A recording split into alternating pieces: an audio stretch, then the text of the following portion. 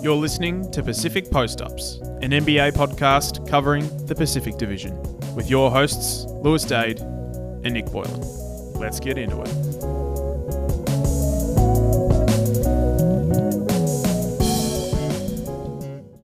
To another edition of the Pacific Post-Ups. Nick Boylan, you haven't been named to an all-star team, mate. You feeling all right? It's a tough day.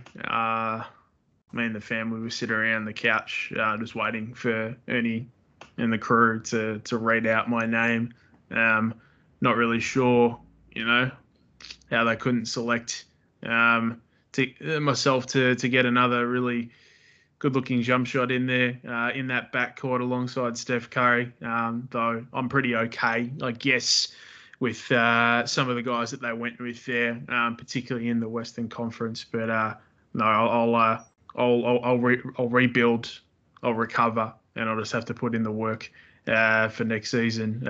In the dark, as one of our new All-Stars is so eloquently put, and I think that's going to catch on a little bit about getting work done in the dark and all that sort of stuff. But yeah, no, All-Star squads have been dropped, as you said, Lou. It's always a bit of a point of conjecture when you're seeing these go through, particularly with how they're coming up with these selections, but with the starters, how much of an influence the fan vote does have. Obviously, with who we see in these starting lineups, there's probably a couple of selections, but maybe people are, unhappy about. But the good thing about that is these contentious picks give us something to talk about and unpack on Pacific Post-Ups. Yeah, absolutely. Look, let me preface this by saying I think in the end, fans can sometimes overreact a little bit negatively to all-star starters, considering that once the year passes, we tend to just acknowledge who was an all-star and who wasn't when you're talking career legacy. But career legacy, there's probably no better way to start with the fact that we have a brand new all-star in the Pacific Division. It's not Steph Curry or LeBron James, who have been all-stars many times before and well-deserving all-stars starters this year in the West. It's the man that was considered a salary figure not that many years ago now, and that's Andrew Wiggins. Nick, do you want to start, I guess, from a Warriors perspective on what the selection means to both the team and Wiggins himself? Yeah, it's pretty massive. I mean, it was something that you could tell was an important thing, not only for Andrew, but for the whole team and the whole franchise.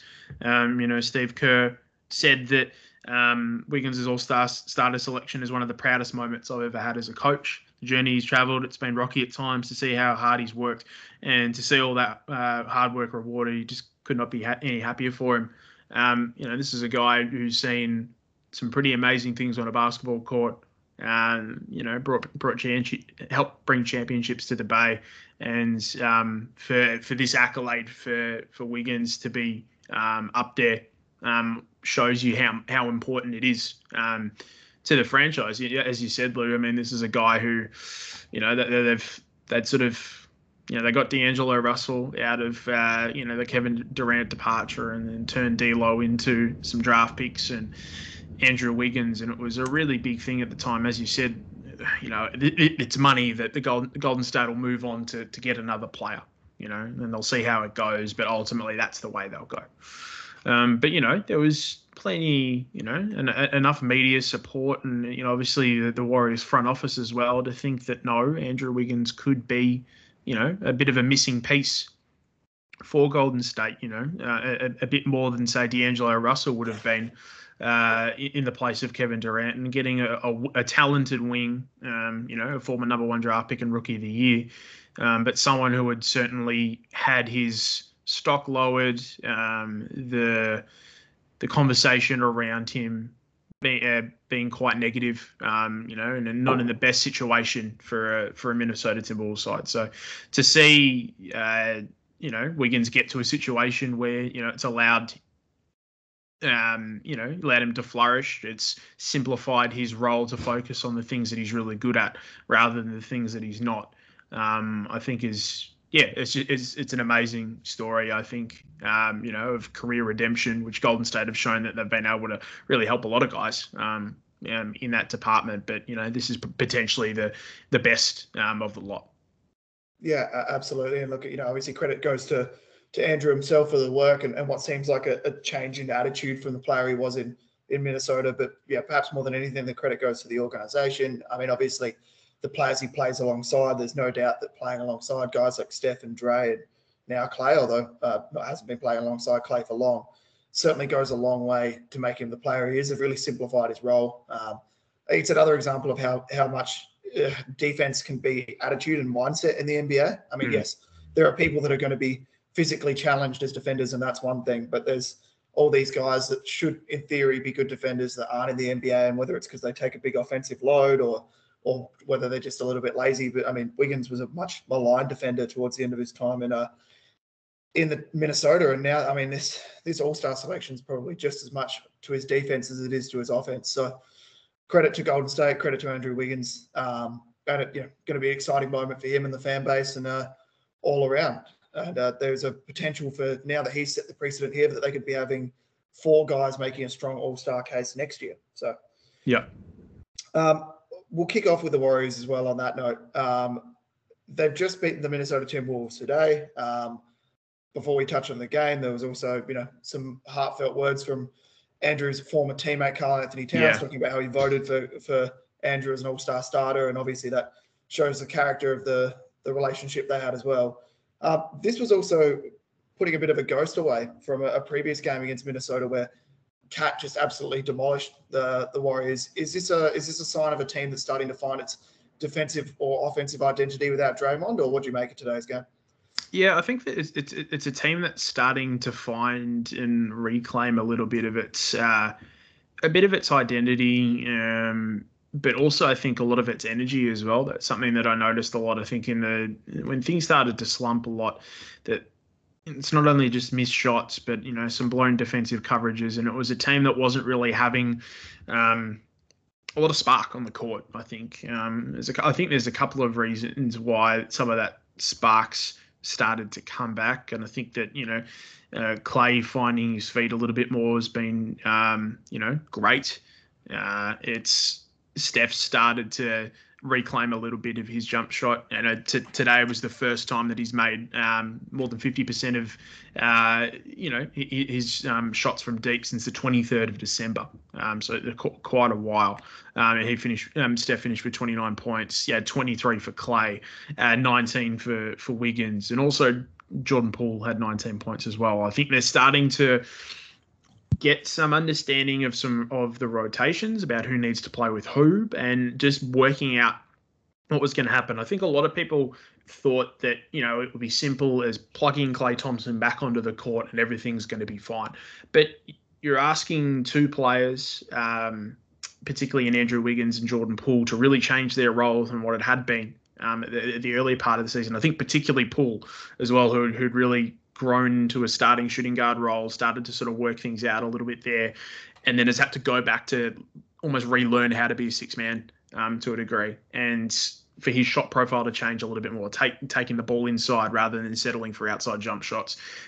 All that sort of stuff has been, I think, a massive reason why the Dubs are starting to click, and you're seeing that offensive synergy start to come back, and it really crystallized against Minnesota. But defensively, I think they've been mostly pretty okay. That's kept them in a lot of games as well over the last few weeks. And people want to talk, if you want to contest Andrew Wiggins' All-Star selection, I think you're going to need to look at today's game, and you might not think too much of the 19 points, but I think he did a fantastic job defensively, particularly on Anthony Edwards. Yeah, and look, to be fair, this was obviously we're talking up the Warriors here, but I actually thought this was a really high-level game. Yeah, I don't think Minnesota played poorly at all. I mean, obviously it was more of an offensive game, but I think this was just a really good competitive game of basketball between 2 teams that are completely different with the way they like to play their offense. Obviously, Minnesota being so heavily based around their center and what he can do, and Golden State obviously being a movement and a motion offense, predominantly based around their smaller shooting point guard. So. Look, there was a lot to unpack. I guess it's probably worth touching on, at least from my perspective, if this is the matchup, I guess that Golden State get potentially in the playoffs, whether it's against Minnesota, whether it's against Denver or one of these teams that's going to be dominated by a big. Are you comfortable that the recipe they use today is a recipe for success in the postseason?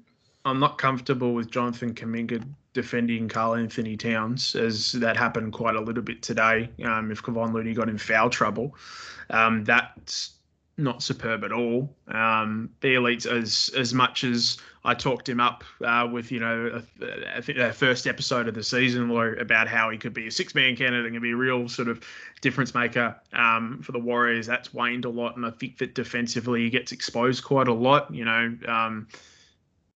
I don't think anyone sort of came in thinking that Nemanja Bjelica was going to be a difference maker on the defensive side of the court coming off the bench for Golden State. But it is showing that the cupboard is very bare beyond Kevon Looney, who I'll talk about a little bit later. But it does boggle the mind that reports have come out that they're not interested in trading for a big at the deadline. Is that meaning that are they trying to, get some attention away from a move they're wanting to make, or is it simply the fact that they don't want to do anything there? Maybe they're more looking at the buyout market where maybe there is some bigs available they can get there. It just doesn't make any sense that they're comfortable without another big on the roster, particularly given James Wiseman's lack of conditioning this season and how much time he is now spending on the sidelines. That's another big piece to get involved in things.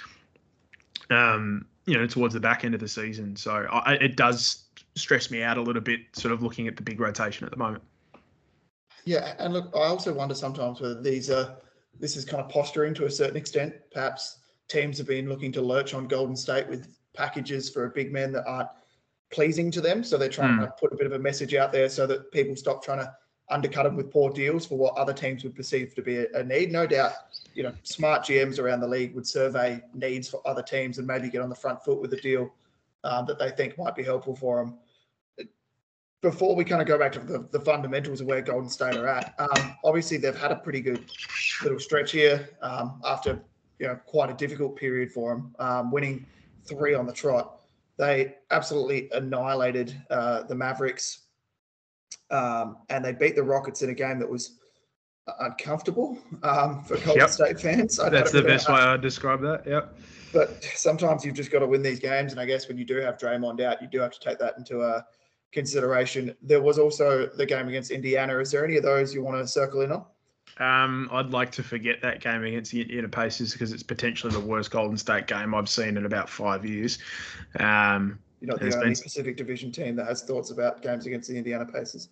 Yes, very, very true. That was a shocker, given the players that Indiana have had out. You could cop losing a close game to Domantas Sabonis, Malcolm Brogdon, and Miles Turner, but losing a game to former Southeast Melbourne Phoenix legend Kiefer Sykes is not a pill I'd be willing to swallow, particularly given they had, should have won that game. You're up 3, you foul, and they left Justin Holiday open just to drain that 3. It's just ridiculous.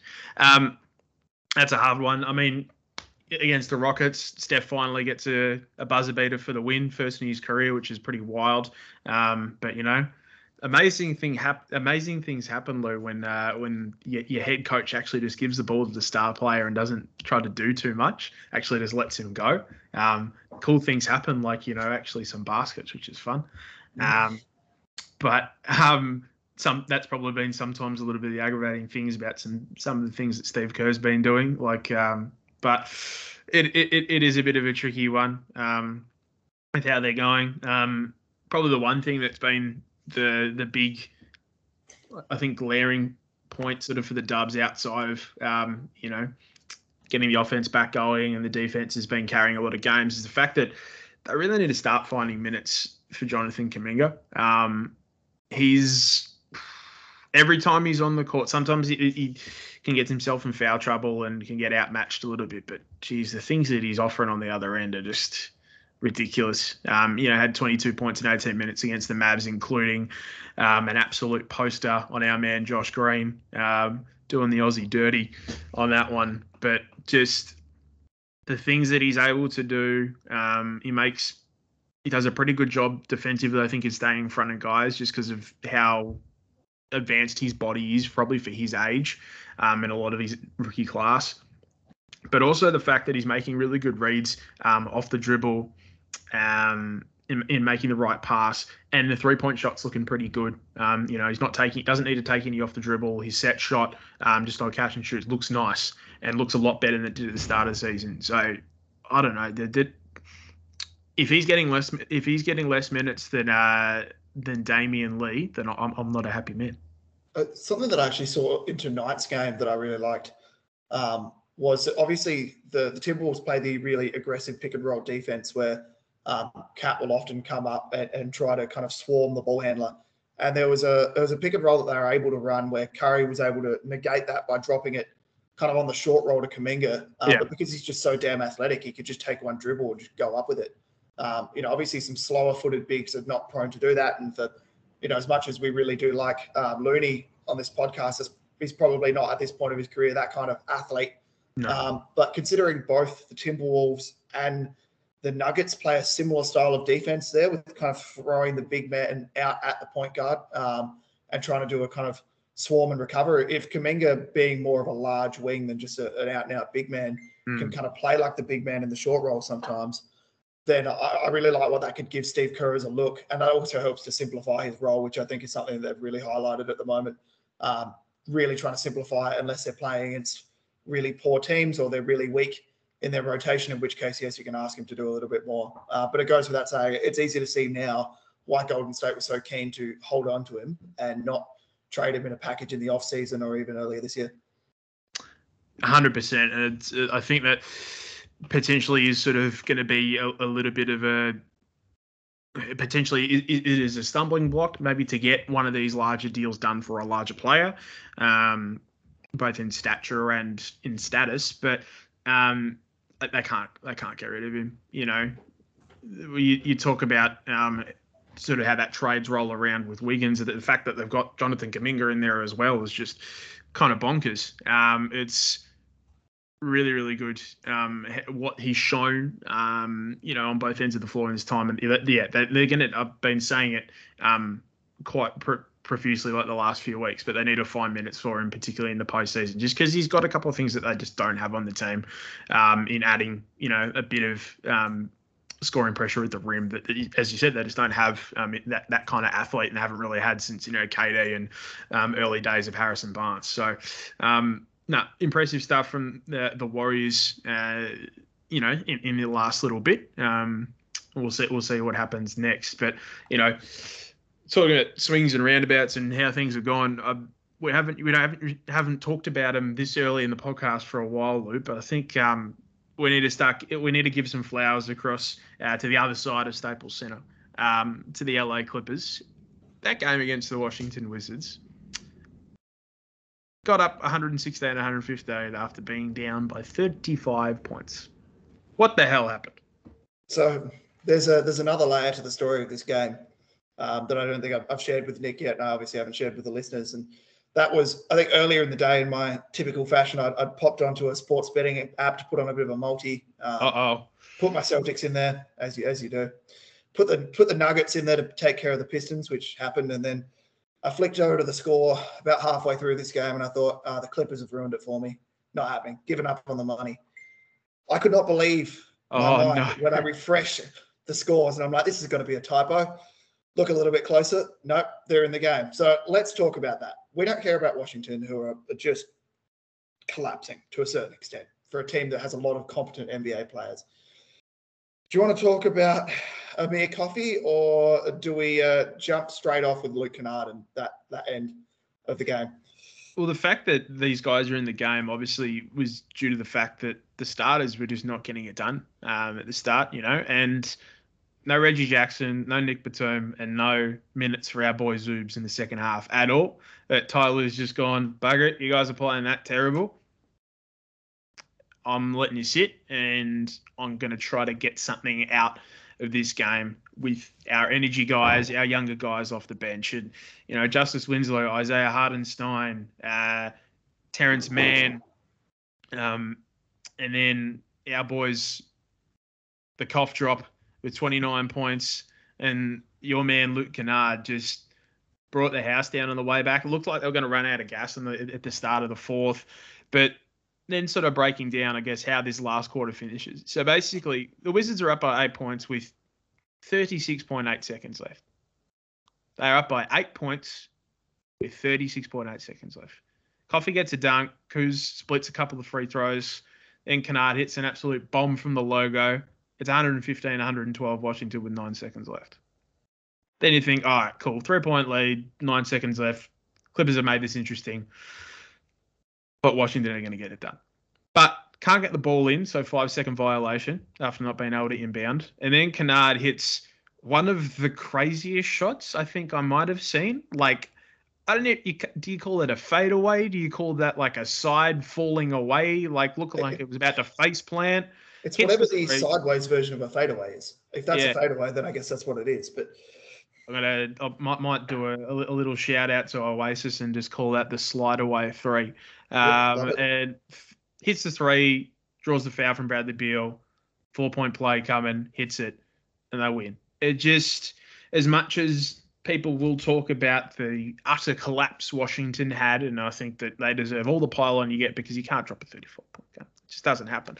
This is a Clippers team that aren't, strangers to the comeback. They're the first team in 25 years to raise 24 or more point deficits and win 3 times in a season, Lou. And they've done that 3 times in January. Just, look, Luke Kennard just going off. Our boy Mir Coffey just, it's honestly one of the wildest games of basketball I think I've ever seen in my life. Yeah, and I think what's good for the Clippers and what this represents is, look, teams that aren't united don't do this multiple times in a season, let alone once. Yeah. There are statistical anomalies that happen from time to time. You maybe don't have to be a great team to pull off one of these, but it's a good sign. And look, we know this kind of ragtag bunch at best would win a play-in game and get to the first round and then get annihilated by whoever they come up against. But this has got to be somewhat heartening for PG, who's nursing an injury, and I think trying to figure out what the best course of action is. Kawhi Leonard, who's working through recovery, and I think trying to figure out whether he should speed it up or just take it slow. Probably a lot of that's relating to what PG's doing. A lot of what PG's doing is probably related to what the team's doing. So these guys are certainly giving themselves the best chance of getting their 2 superstars back by the way they're playing. Because at the end of the day, with a lot of the other teams in that lower part of the West dropping like flies at the moment, this little patch here has pushed them up, believe it or not, into the 7th seed. After the Minnesota loss to Golden State today. The Lakers are going to hang around in some capacity, as are the Timberwolves, but it's kind of it's a 3-team race for 2 spots for that double chance at the play-in, in my opinion, because I think the Blazers and the Pels and that are all a little bit far back, unless Damian Lillard makes a spontaneous recovery. But the Clips have put themselves in such a nice spot here. And if they can even stay within touch of the Nuggets, it might give those superstars a chance of coming back early enough to maybe try catch them and avoid a play-in game. They're kind of at a point where anything's, to quote KG, anything's possible. But you've got to like what this team's doing. A lot of good vibes coming out of that locker room for a franchise that has been lacking good vibes for a little while now. And that's the thing. You got a lot of good energy around this, but then by that same token, the really tricky thing is now that there's reports coming out that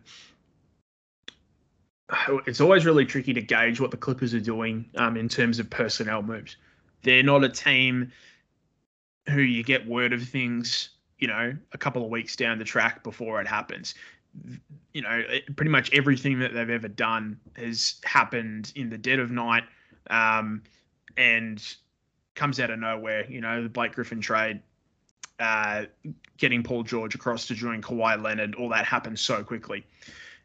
It's really hard to gauge what the Clippers, I think, are going to do sort of at the deadline. I mean, we'll talk about it a little bit later when we're bringing back tropical trades to finish that off before the deadline. But, that there's reports now that are saying that Paul George, could be set for some surgery on that torn UCL. So you're kind of wondering if, like you said, Lou, that's one side of it that, that they're going to get G'd up seeing their co-stars and that sort of, this motley crew of players pull these games out of somewhere down below.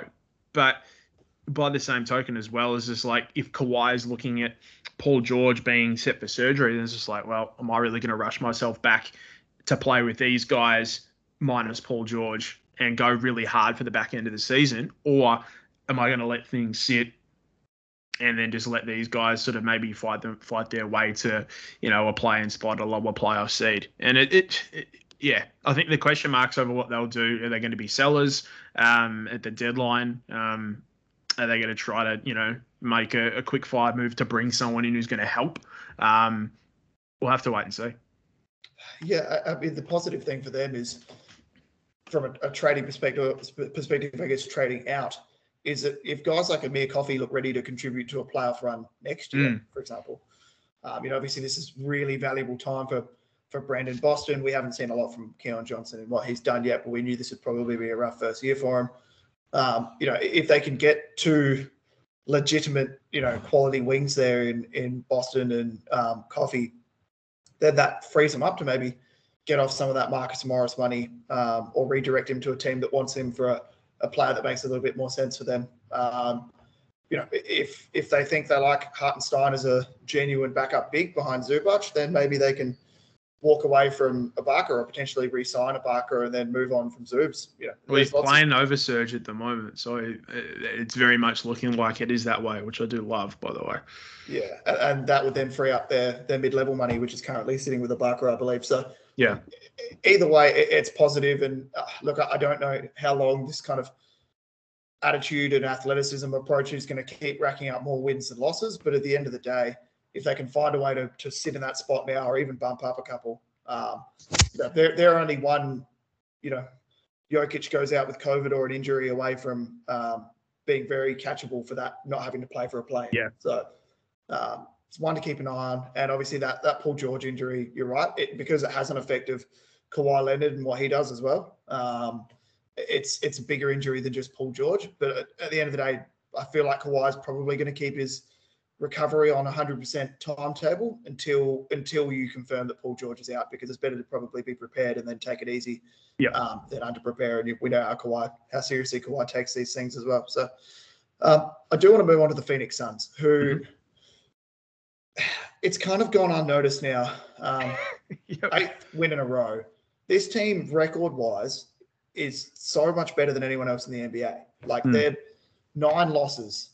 I mean, in the East, you're talking the Heat, which still sounds weird to say they're top of the East with 17 losses, and the Bulls with 17. The Cavs, that also still feels weird with 19. You go to the West, I mean, Golden State 13, and then you've got the Grizzlies 17, the Jazz 19. So with 38 wins and 9 losses, this team is just absurd. Obviously, we know Draymond's going to be out for a while, so we probably don't think the Warriors will be able to keep pace with the Suns. If anything, they might steadily drop back another game or two, even if they're winning more than they're losing. It gets to a point where, I think any narrative about last year being somewhat lucky has to be put to the sword when it's backed up with a regular season like this again. Obviously, just some points from the week. They beat the Jazz, which is 115-109 at home. They beat them 105-97 on the road, which really goes to prove, who I think the better team in that matchup was. And I think we're all pretty much there at this point that it was Phoenix. Yeah. Booker went for 43. It's just he's continuing to look more and more like a big game player. He's had a good sort of couple of weeks. I think now is really starting to percolate for sure.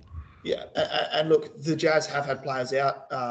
Mitchell, Gobert, Clarkson has been playing really well in their absence, but that's not going to affect what Devin Booker's going to be doing. But at the end of the day, this franchise couldn't be in a better spot. They're in that really fun situation now where they don't have to do anything at the deadline because they're ticking along so well. They don't have to be making desperate phone calls, but if someone calls them up with an offer, they can certainly listen to it. So I have absolutely no faults with what Phoenix are doing at the moment, and the energy coming out of that franchise, much like the Clippers, is sounding really positive at the moment. Yeah, they're just getting like different contributions from different guys on a nightly basis. You've got your stars playing well. Paul closed things really well in that game last night against Utah. With 21 points again. They're getting contributions from other guys who have come in there. I really like, sort of we've spoken about a couple of times that, Biombo's come in and provided a real something off the bench and also in the starting lineup when Aiton's missed games. So that'll be an interesting one, I think, probably going into. Hopefully DeAndre Ayton's, there's no more issues that will sort of limit his impact to play a healthy postseason, because we saw how much of an impact that he had in Phoenix's last postseason on that push to a championship. But it is handy knowing that you've got some insurance policies in place. It'll be interesting to see if they do much at the deadline. Like you said, Lou, when you're 38-9, then you're not really going to do too much, and you're pretty settled with the depth that you've got in a few different positions, with the stars that you've got, and the development you continue to see out of players. I mean, like Booker, obviously, we talk about his scoring at length, but a career high 12 rebounds is massive. He's just starting to round out his game so much more in the last sort of 6 to 8 months. In that postseason effort, in going to the Olympics and delivering a gold medal for the US. So I think that he's really starting to push and peak, starting to really sort of deliver on that postseason last year and play some awesome basketball. How did you think sort of in terms of the All-Star starters? Obviously, we have a backcourt of Steph Curry and Ja Morant. No spots for the league leading Phoenix Suns. How are you feeling about that? Yeah, it's tough. I mean, even if you want to talk about if this team was positionless, does Booker get on? Does Chris Paul get on? It's still tough to find a home for him. I mean, obviously, with the way the NBA is played these days, I mean, depending on the matchup, Devin Booker could potentially play a bit of small forward in the right scenario, but that seems like a stretch. And at the end of the day, you can't just bend the positions just to. I don't know. I feel like had Booker gone on this run a month earlier, yeah, the narrative might have been different. But he's kind of in that spot where, unfortunately, most of the fan votes and media votes have been cast now. Although if there's any doubt over, his spot as a reserve, which I don't think there was, he's pretty much just booked that he'll be one of the first names on that team sheet for sure. when the coaches name their side, and no doubt Chris Paul will be there as well because A, he deserves to, and B, all coaches appreciate what Chris Paul brings to the game. They're not so worried about box score lines, I don't think. So I suspect they'll go in with two once the full squads are announced, with someone like DeAndre Ayton potentially being an injury replacement if there was enough injuries down the line. Although I do think that Karl Anthony Towns not making the starting lineup probably hurts Ayton's chance of making the reserves, just because I think they're not going to want to go too big heavy. And obviously you've got a bunch of other guys there bigs that will get a look in the Western Conference as well. So it's tough. I mean, I feel kind of uncomfortable about not having a Phoenix Sun as an all-star starter, but when you go through it, I couldn't find the logical home. And strictly speaking, it feels like Ja and Steph have probably been more important to their team than Booker has to Phoenix, as weird as that sounds to say. Yeah, I think it's a tricky one as well, because while Booker's surging at the moment, Steph's been going the other way. He started to pick things back up the last couple of games, but obviously he's had a historically bad shooting slump for him that's extended much longer than I think anyone thought it might. And I think that, like you said, that if Booker had maybe started this scoring surge he's had maybe a little bit earlier, and things might be a little bit different, particularly correlating with Steph's downward trending form. But I don't know. I think everyone's a little bit prisoners at the moment to a degree. Everyone's looking at how bad Steph's played now rather than how well he started the season. So it is hard. It is a hard one to gauge, and Booker is certainly super unlucky. But yeah, you're right that him and CP3 will be, very, very quickly named to that reserves list, and there'll be a couple of Phoenix Suns in the All-Star squad as well. Only one, and continuing with our All-Star theme, it's pretty regular fixture now to see this guy in the starting All-Star squad with LeBron James getting named to yet another front court rotation for the Western Conference All-Stars.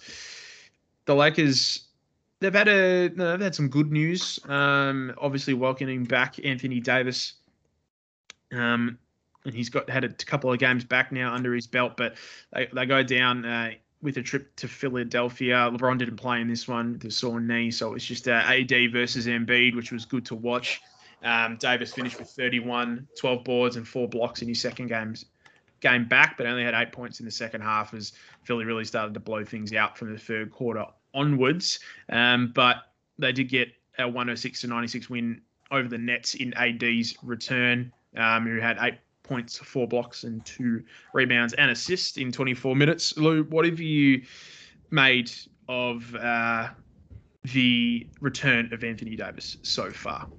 I think the 2 games he's returned in are a classic snapshot of what Anthony Davis is, which is when he's the number 2, he is just awesome. Like roaming around defensively, being the roll man in the pick and roll, being able to do a bit of self-created offense. Even though he didn't do a lot from a scoring perspective against the Nets, what he did defensively, what he allowed them to do as far as, protecting the rim, I just thought that was awesome. Really threw one to the Nets, which I don't think they were kind of necessarily. I think it's easy to forget how good AD is defensively until you get him back out there and he's engaged. Yeah. And yet when he's the number 1, as good as he was statistically today against Philly with 31, 12, 4 blocks, he's just not a number 1. And obviously it goes to show this kind of game really puts into perspective when you look at him versus Embiid, who has a bigger impact on the game. When they're when they're the star player, it just really goes to put Embiid in another category. And that says a lot about Embiid as much as it does about Davis. But perfect reminder that this guy's a really good number 2. And what does LeBron need at the moment? A really good number 2. So good signs for the Lakers that he's back. Do you have any more positive LeBron or AD buzz before we discuss the benching of Russell Westbrook down the stretch against the Pacers? Yeah, no, I think that you're right. I think as much as, the offensive side for Anthony Davis can annoy things a little bit, when he's settling a lot more for long-range jumpers and thinking that he's still in the Magic Kingdom with nobody courtside to watch him. I think that, defensively, he's looked great. And the fact that he played, 34 minutes and played a lot of time against Joel Embiid is a really good sign for his health. I think that's big tick, the one I'd be looking at so far. His impact on the defensive end also highlights how poor defensively the Lakers are without him. I think we've known that, but I think the stark contrast you see with his ability, as you said, Lou, to sort of just be whizzing around, blocking shots and overall just making life tough for the opposition. It really is a stark contrast, and it puts a lot of pressure on AD, and we're hoping that doesn't lead to any further complications with his body going into the postseason, because the Lakers can't really do much without him and LeBron firing at the same time. LeBron was putting up historically consistent scoring efforts. He had 33 points, 7 boards, and 6 assists in that win over the Nets. They've had some solid contributions from Carmelo Anthony coming back, and they've needed some of them. Malik Monk has continued to play pretty well. He's had some inconsistent efforts, but 22 points against Brooklyn in that win as well. I think he's been really good. But we're just seeing how successful this LeBron and AD duo is going to be. It was the key to that championship run, and it is going to be key if they want to have another postseason push. But Lou, you do touch on the third member of this big three, this Hollywood trio that they've that Rob Pelinka has put together at Staples Center. Frank Vogel made some pretty strong comments, well, not strong, but I would say very blunt comments about Russell Westbrook, with not giving him too much time in the fourth quarter. How do you unpack Vogel's comments? How do you think Russ has sort of been going of late, and how does this shape the Lakers going forward? I think, Russ has been crying out to a certain extent about the fact that this is now his fourth team in 4 seasons. I understand that. How you need time to adjust. In theory, I understand that. He's just not. This just seems like a guy that's now trying to buy himself time. You mentioned Frank Vogel's comments about that. So obviously the perspective is that they, like the Warriors, lost to a Pacers team that no good team should lose to. Of course, the Warriors were able to shake it off a little bit more because they're not in dire straits the way the Lakers are. He pulled Russell Westbrook out of that game in the final 4 minutes. And when asked in the post-game press conference why, he was as blunt as saying, I was playing the guys that I thought were going to win the game, in answering a question from Dave McMenamin. And it just, you know what? He was probably right, but it's so hard when you've got to be right like that about the supermax contract player that your team traded all of your fringe guys for and walked away from guys like Alex Caruso because you had to pay Russell Westbrook to bring in, well, you didn't have to walk away from Alex Caruso, that's another thing, but to bring in Russell Westbrook. And his box score numbers are looking okay. He had a pretty good game against the Heat, probably better than what you'd expect considering what happened with the Pacers, but it's just not right. And I don't think the fact that AD is returning, unfortunately, is going to help Russ at all. AD returning, in my mind, is going to help you guys like Malik Monk, who need AD's defense behind him and would like people that can put pressure on the rim so that it makes their threes more wide open. It might help guys like Carmelo Anthony, who doesn't have to play the 5 on defense anymore. Don't get me started on that. That's one of the reasons I lost that Pacers game. But, yeah, look, it's concerning. We've touched 1,000 times on it before. They might move him. The deals are getting smaller and smaller. Sounds like it's pretty much at this point some weird iteration with John Wall or nothing. Yeah. Look, I've been off on Westbrook for quite some time, but it's almost at the point now where people do need to recognise that this really is not the team for him. I mean, the list of teams is pretty small that he would work with now due to his limitations. But, it's concerning and probably highlights the fact that unless something changes, I don't think they're a championship contender, and I'm sure most of the NBA fans agree. Yeah, you're seeing, like when they're running around with, a LeBron, a Stanley Johnson, Austin Reeves, I think, has been terrific of late, and also providing some terrific meme content with his discussion with LeBron, which is very, very good. But all these fringe guys who are playing with higher energy, better defensive consistency and IQ, they're communicating better, throwing away the ball as much.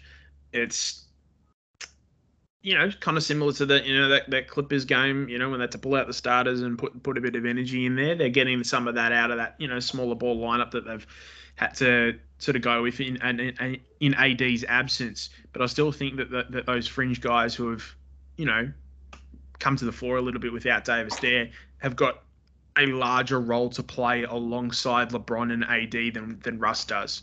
They're more minimal kind of role players that very similar to how that Lakers championship team was constructed. You've got guys like a Caruso, like a KCP, who don't need to do things as much on ball and can fit in around the 2 stars a lot better than Westbrook can, which is kind of why that was like sort of the argument whether they're going to go for a star or simply hold on to their supporting cast or strengthen it. And the fact that they've gone with, the Tinseltown signing is showing that, that the recipe that they had all along was pretty okay. And they didn't need to get such a high usage and polarizing player in Russell Westbrook. So you're right, Lou. The market, I think, is shrinking by the day for Russ, which is a real shame. But it does boggle the mind and leave a lot of questions about what the Lakers are going to do at the deadline. But equally as mind-boggling and equally as head-scratching are the Sacramento Kings. Yeah, how many times? I reckon every time we're just sort of like, all right, we're talking about the Kings, and we don't get us wrong. We really like Sacramento. We're just not like the type of guys who want to keep dumping on Sacramento. We're frustrated because we keep having to, and that a season that gets nice bits of promise thrown in there. You get some nice signs of optimism, and you're thinking, oh, could this be the year, Lou? Could this be the year for Sacramento? It's not. They've lost 5 in a row. They were up by, I think, almost 15 against Atlanta, and then ended up losing that game by 17 after the Hawks dropped a 46-17 second quarter, and just the bottom fell out of that one. But then against your Celtics, which would have been, I think, an interesting game to watch, maybe a hard game to watch. I'm always a bit weird about a blowout.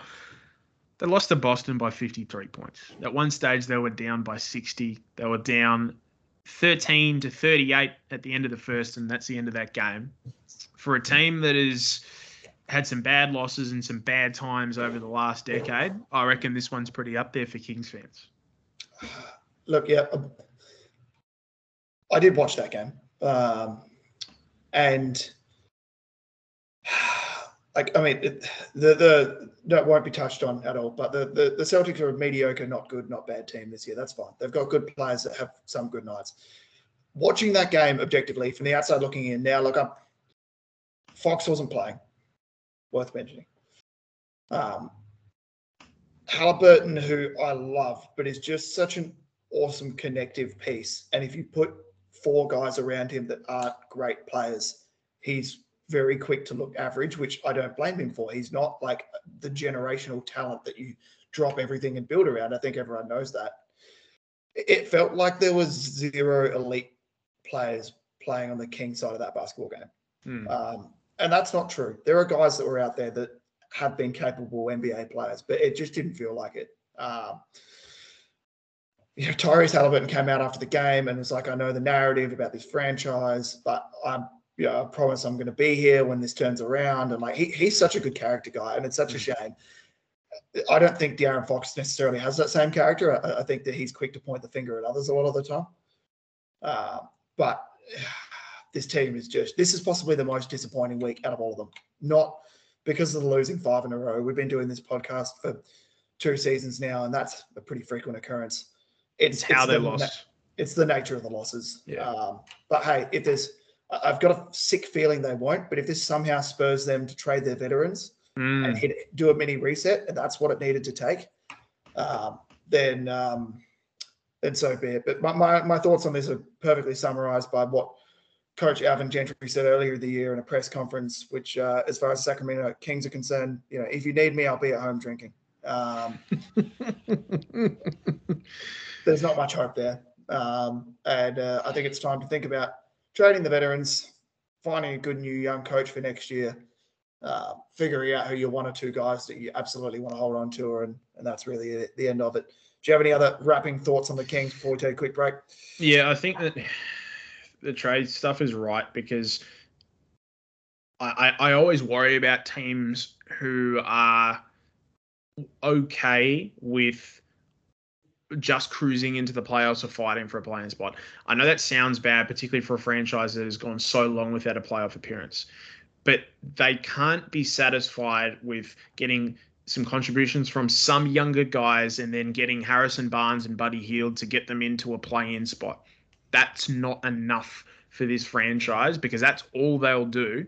And then, you're relying on Barnes. He gave you 28 against Atlanta and 9 boards. Had a great game. I thought he was all right. But at the same time, you're dropping that game and you're getting cooked off the bench by guys like Okongwu and Williams and Gallo and Bogdanovic coming back to Horny's old side. It's just, they need to do things drastically. There's not little moves where they've made some good moves, bringing in some high character guys. You mentioned Tyrese Halliburton, Davion Mitchell coming in the draft, although the fit hasn't been ideal. He's a character guy that I think the Kings need. It's not enough. They need to go hard. They need to really hit the big reset button on things. Get Rashawn Holmes, Marvin Bagley, and Harrison Barnes and Buddy Hield to franchises that can actually help out and win some damn games of basketball, and then just rebuild properly. Don't half-ass it. Do it properly. So, perfect summary. We'll leave it there, folks. We'll come back for a break with the brighter side of the Pacific Division, and that's the tropical trades.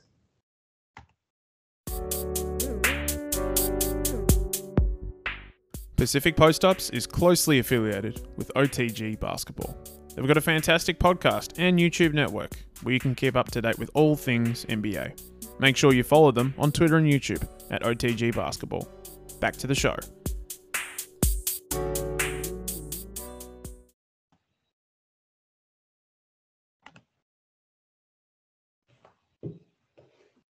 And welcome back to Tropical Trades. Now, we just finished discussing all the problems in Sacramento. Nick, we're now going to attempt to begin to fix some of them.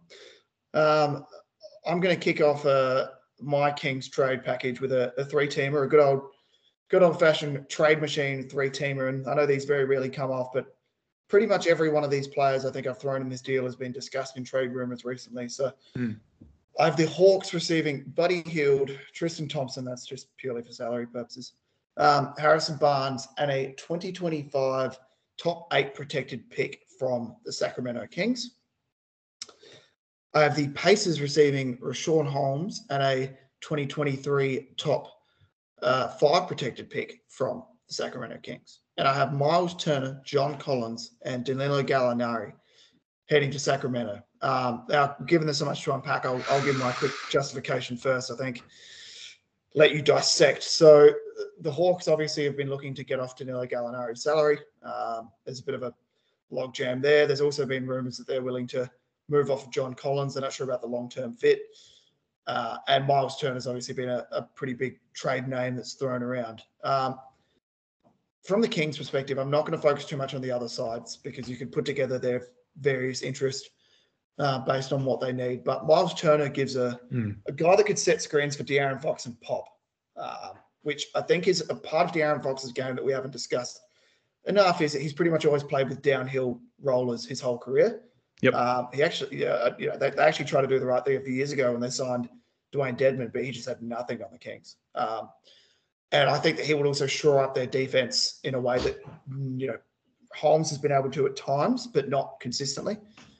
John Collins is obviously probably comes into this team as almost one of their best players, depending on what you need. He's a guy that can play alongside Miles Turner. They actually both complement each other. They can take turns setting the screens.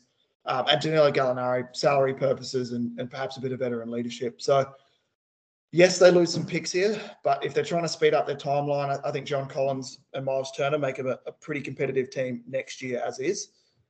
So they shouldn't have to cry too much over those picks. Yeah, it's quite a front court change, going with a couple of younger guys in Turner and Collins. I do like the pick and pop ability that Miles provides with Fox and sort of helps space the floor. Particularly if you're losing Buddy Hield and Harrison Barnes as well. Collins is, I think, like a competent three-point shooter. I don't think he's going to, shoot the lights out anytime soon. But giving him a bigger offensive role is something that he's pretty after. And he's not super crash hot about for the Hawks. So that's a good one. And you're getting Gallo just for salary purposes, but also just giving them something off the bench to help out a touch, I think is not a bad move at all. So it certainly adds a different wrinkle to the starting lineup for Sacramento. Keeping the guards that they want to go with. That Fox isn't on the move and they're sort of centering around him and Halliburton sort of going forward.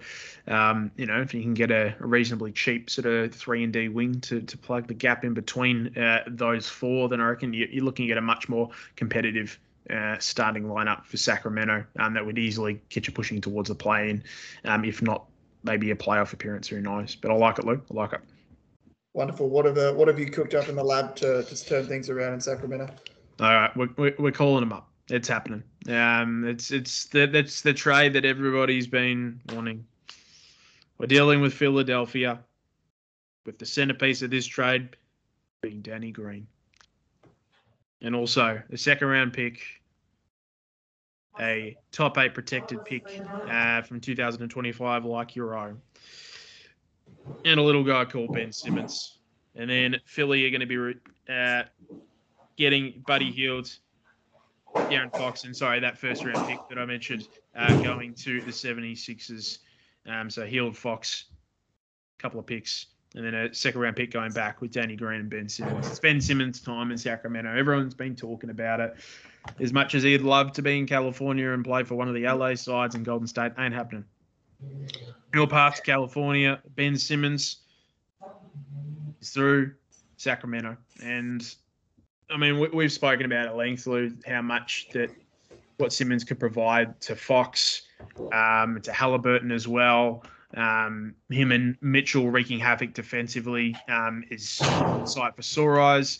I think it's a fresh start. I think it gets him off Broadway a little bit to rehab his career, his image, and just everything for Ben Simmons.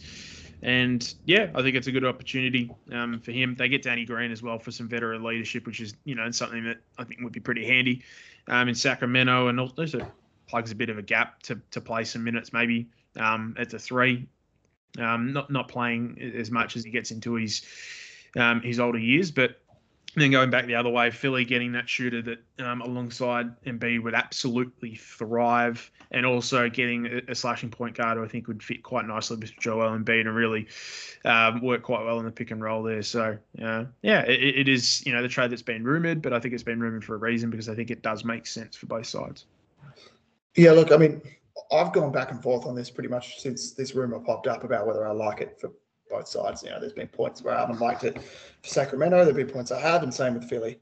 Yep. As in this Fox Simmons iteration, and then whatever the extra pieces are. We're talking about second round pick or Danny Green. I mean, Buddy Hield was talked about as a bit more of an asset at the start of the year, but I think there's a general consensus there may just be a certain amount of regression there. But genuinely would not shock me if you put him on a good, competent team and he looks like the peak form of himself as well.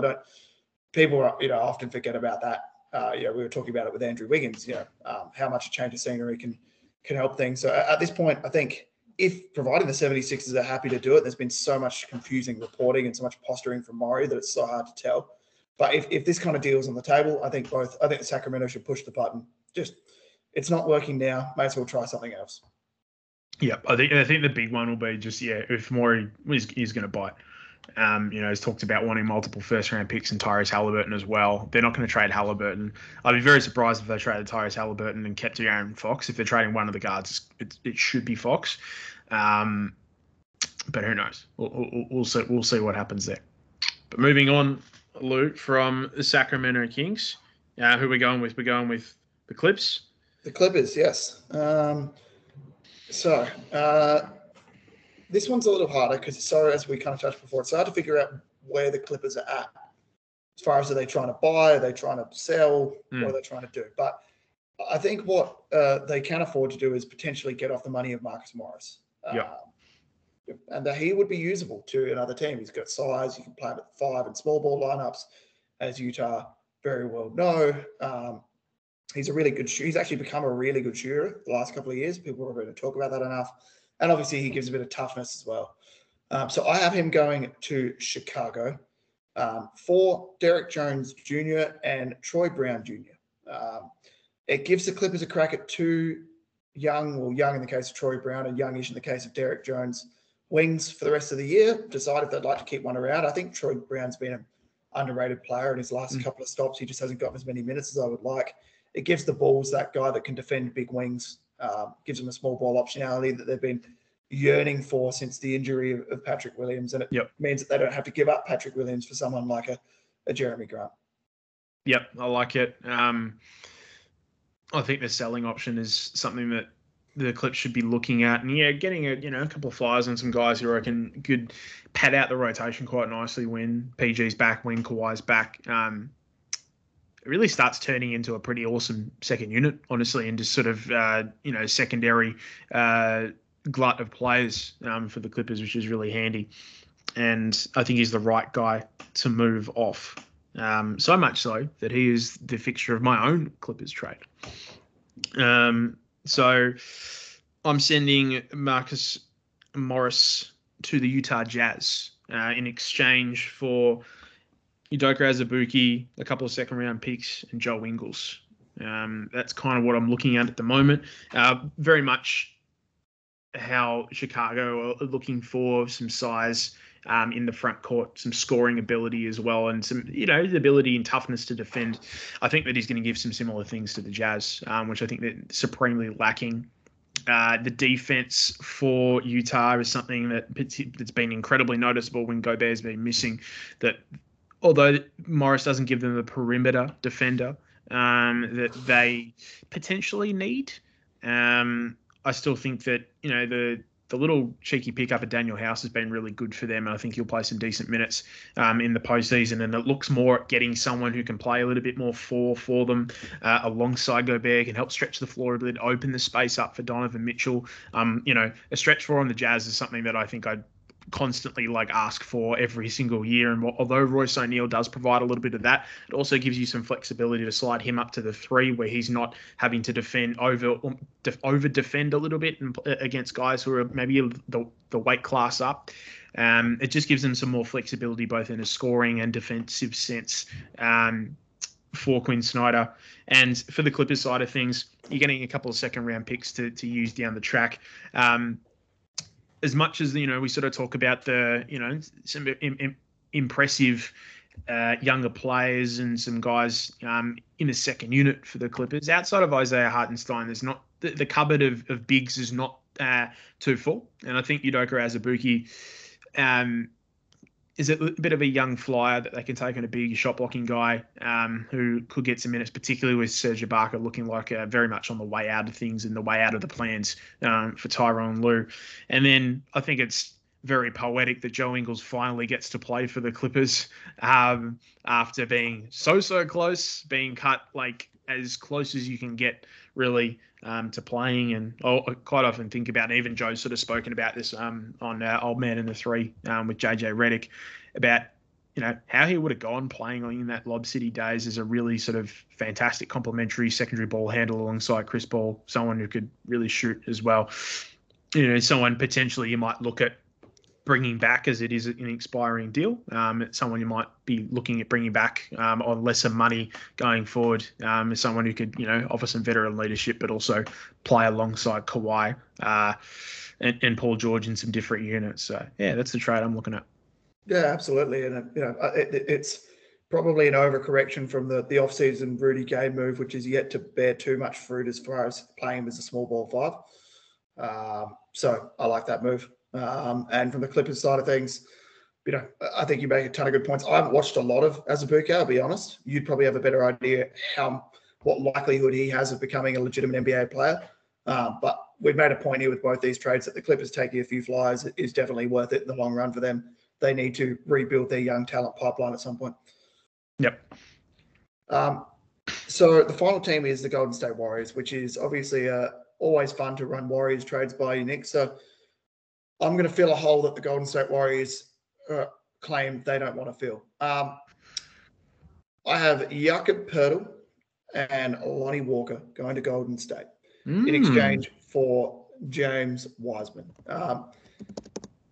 First glance is that this is a little light on as a package for a guy that was the number 2 overall pick. But at the end of the day, that's no longer James Wiseman's current value. And it's something not right there with his health at the moment. That's pretty clear. I think based on how little he's been able to play, I don't think he'll be offering much in the playoffs just because he hasn't had any time to really get used to playing with this team. Although, I'm happy to be proven wrong. Jakob Poeltl was super underrated as a defender. Doesn't get talked about because he's in San Antonio a lot, but one of the best rim protectors in the league. His biggest glaring weakness is he's not a great free throw shooter, but you don't play him at the end of games anyway because you have Draymond Green playing the 5. Lonnie Walker is just a guy that the Warriors can take a look at, take for a bit of a test drive. If they like him and the Jordan Poole market gets a bit expensive in the offseason, perhaps they could re-sign him. And if not, you move on or, potentially you throw him in some sort of sign and trade with someone. So that's the Warriors gearing up for a big postseason run in 2022 in my mind. Yeah, I don't mind it. I mean, Poeltl's someone who I always think has been supremely underrated. He's a guy I think who's thrived in San Antonio's system. I liked him on Toronto.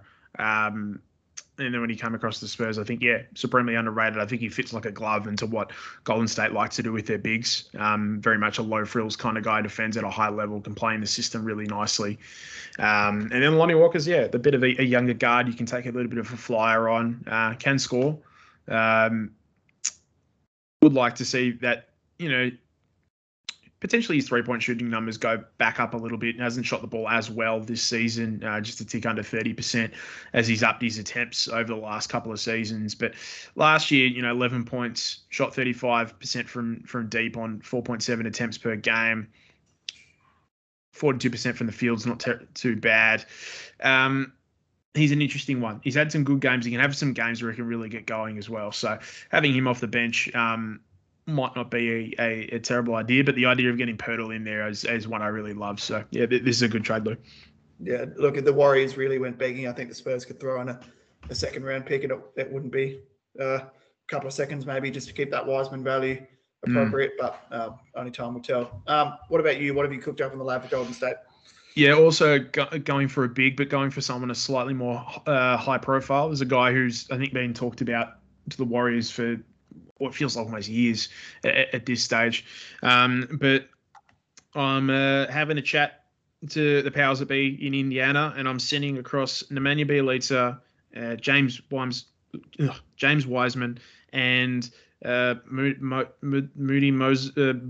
Moses Moody. And in exchange for Miles Turner. Now, I didn't really touch too much on the Wiseman stuff because I was in your trade because I knew it was coming up in mine. But you're right. It is really hard to. The timeline for the Warriors is just pretty finite. You've only got so many years you can have a crack at getting another chip.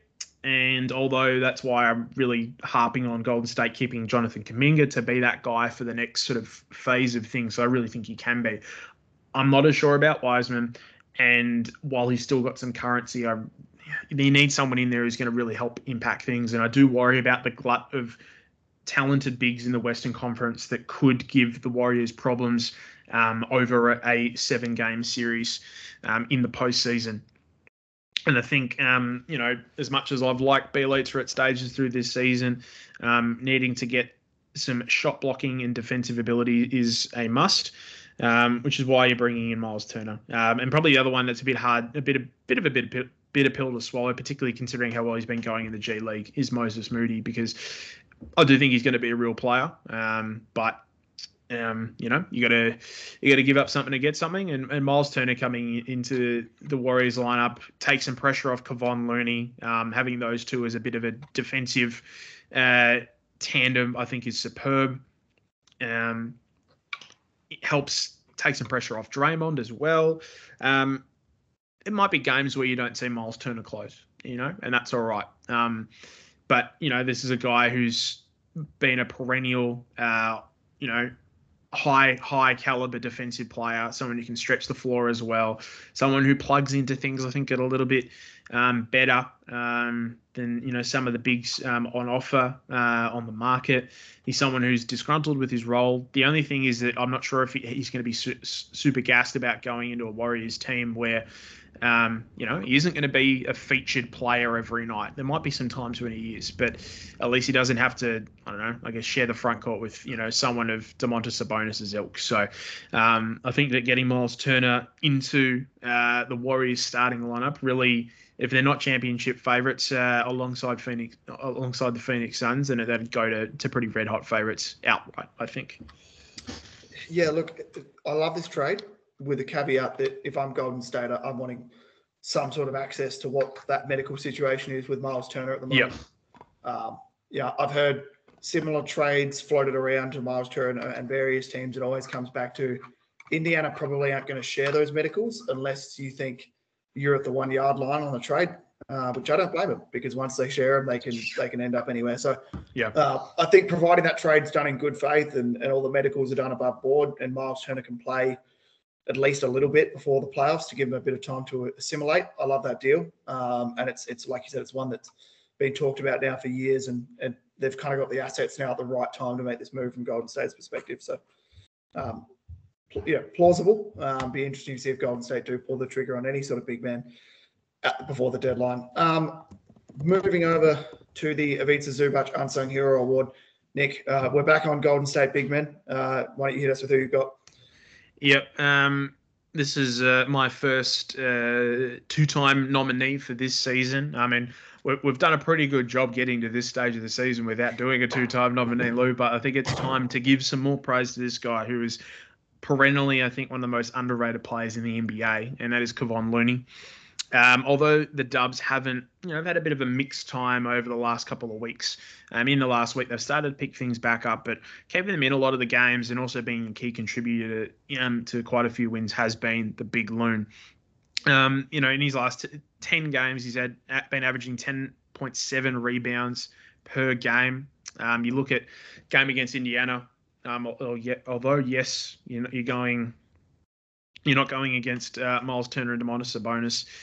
You still had to deal with some pretty handy bigs off the bench. Goga Bitadze gave the Warriors some problems at stages, but Loon finished with 15 boards in that one, 12 rebounds against Houston, 6 against the Jazz, but 9 boards again against Dallas, and then 6 against the Minnesota Timberwolves. But not only that, it's been his scoring as well that's been really handy, particularly with Steph struggling, and then you're getting nights where Wiggins hasn't had it as much of late. 13 points against Indiana, 8 against Houston, 10 points against the Jazz, and 7 points against Minnesota. And that was in a game where he fouled out and only had to play 24 minutes.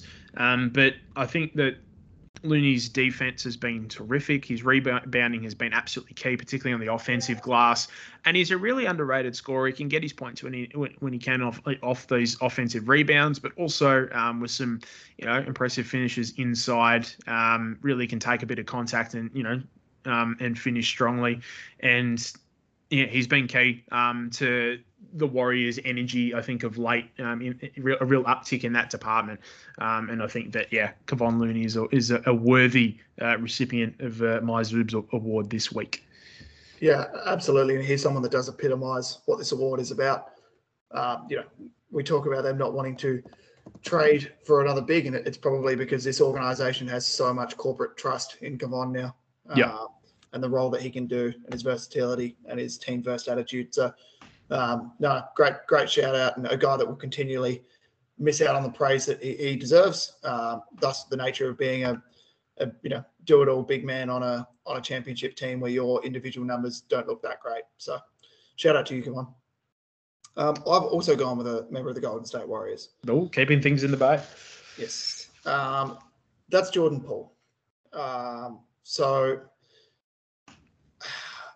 I think the narrative is now slowly turned on him from the start of the year. Well, it was great in preseason. The start of the year, it was almost a bit disappointing. There was a bit of a fear with him about how he would go when Klay Thompson came back. But in my opinion, he's looked great.